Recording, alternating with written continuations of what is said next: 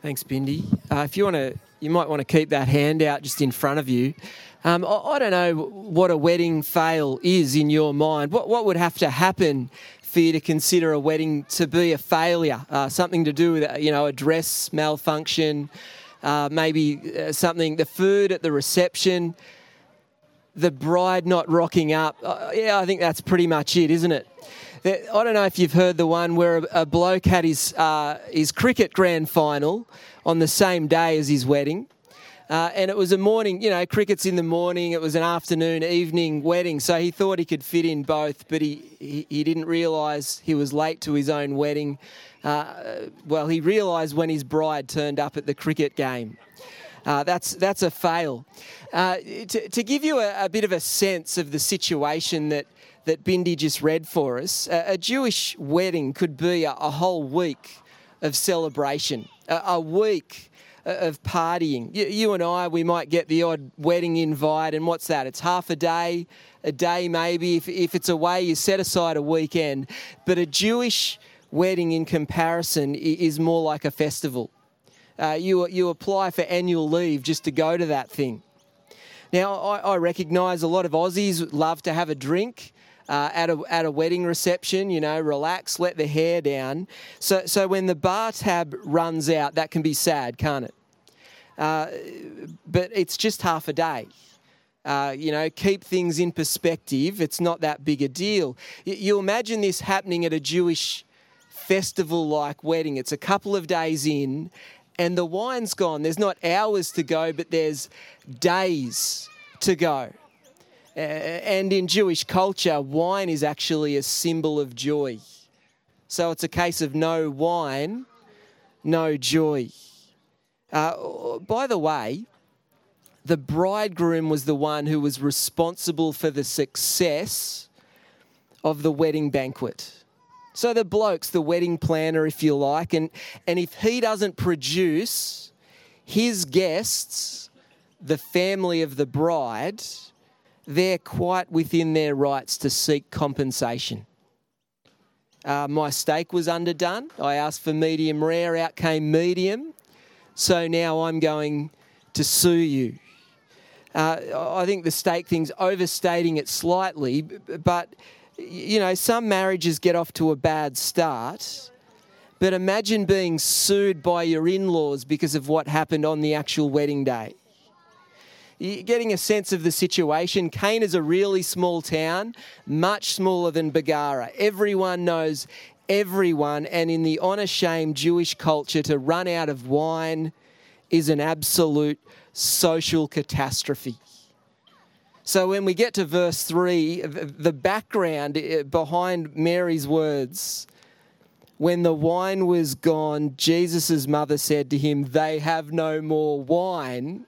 Mary's not a desperate alcoholic asking Jesus to shoot down to the local. She has a sense of the situation. This is a social catastrophe. And Jesus, he steps up, doesn't he? He turns 6 stone water jars, 600 litres roughly in capacity, into 600 litres of the finest wine.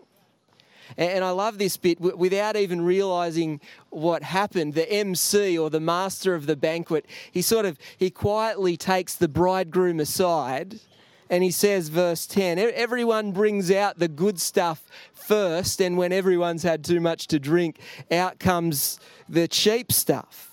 Makes sense. But you have saved the best till now.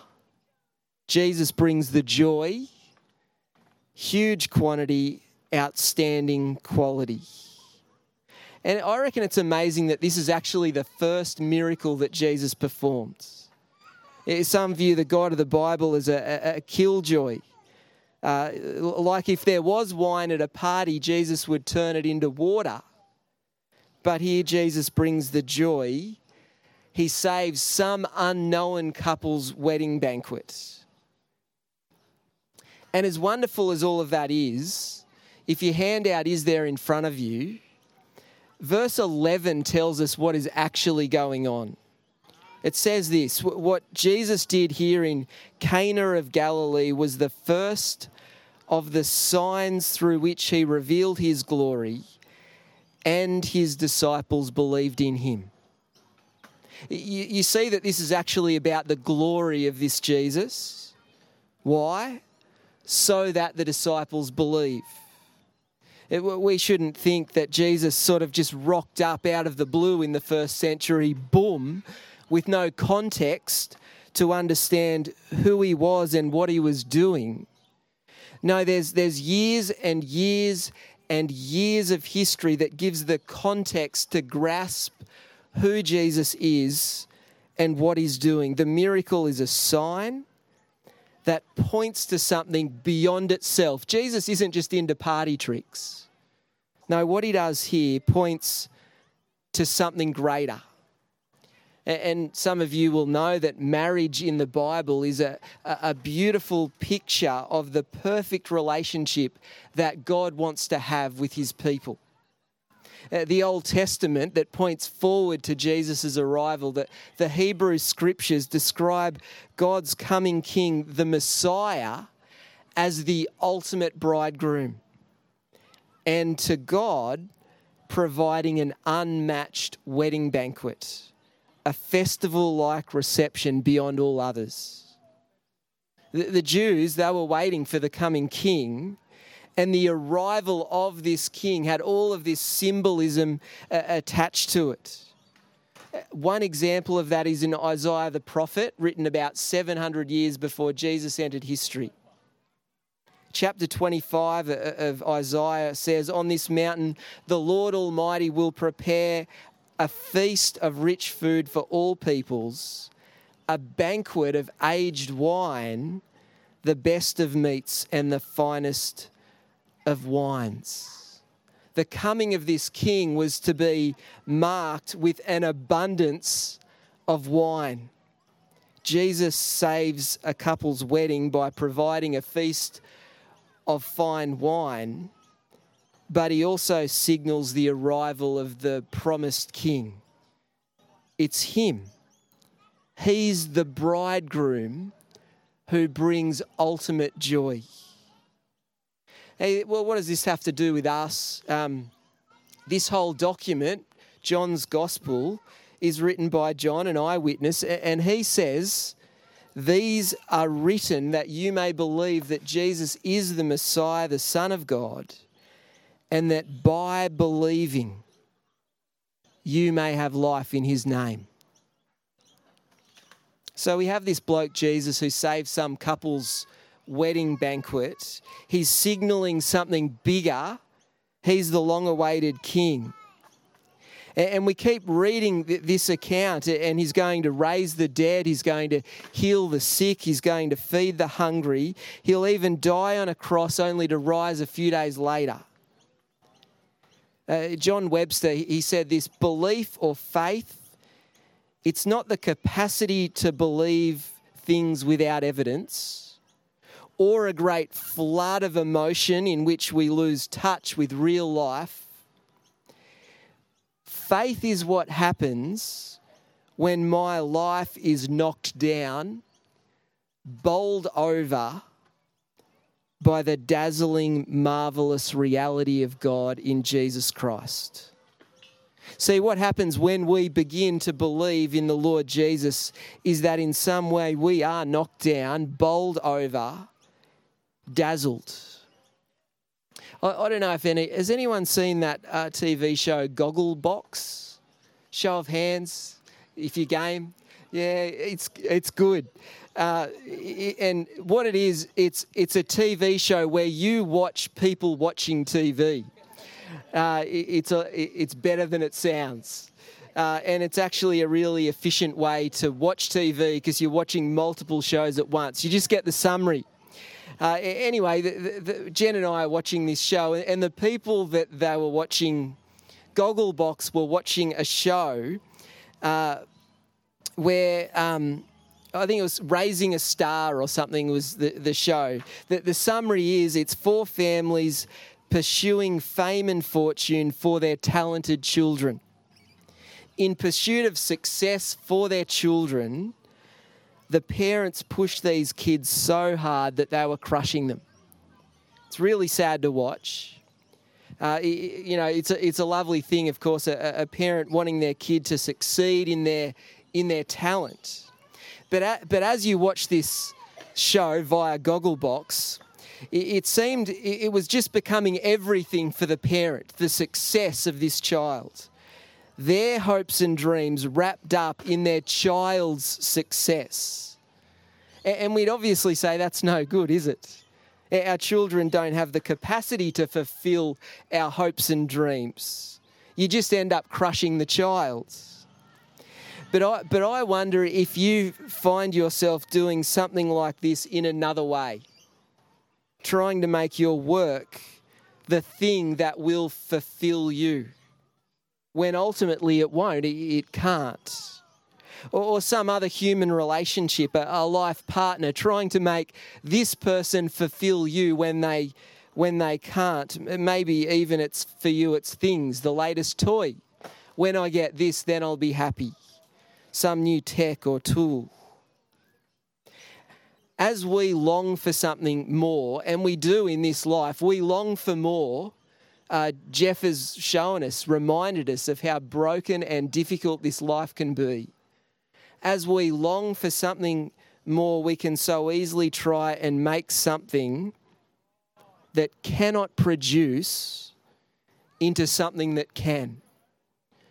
Trying to force our children to fulfill our hopes and dreams. Trying to make our job into something that it isn't. Trying to make a life partner make us feel happy and special. None of these things can carry the weight of what we want them to do or be. Just as that unnamed bridegroom couldn't carry the weight of his own wedding day. The claim of the Bible is that Jesus can carry the weight.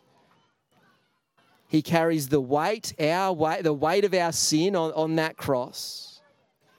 And he is the one who brings joy like no other.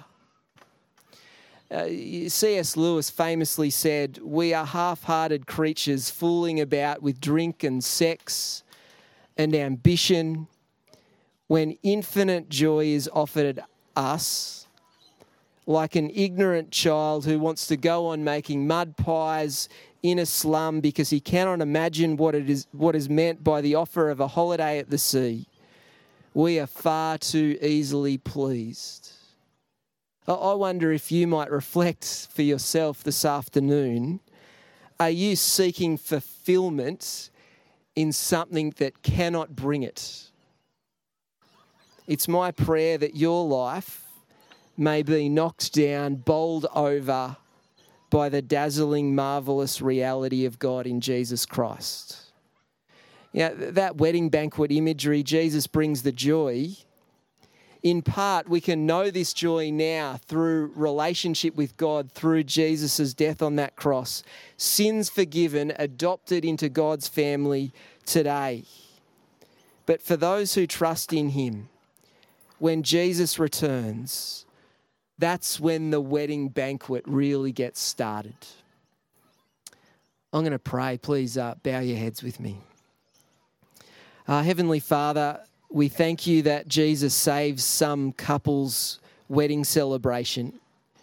We thank you that he shows his power, his glory, by turning water into copious amounts of fine wine.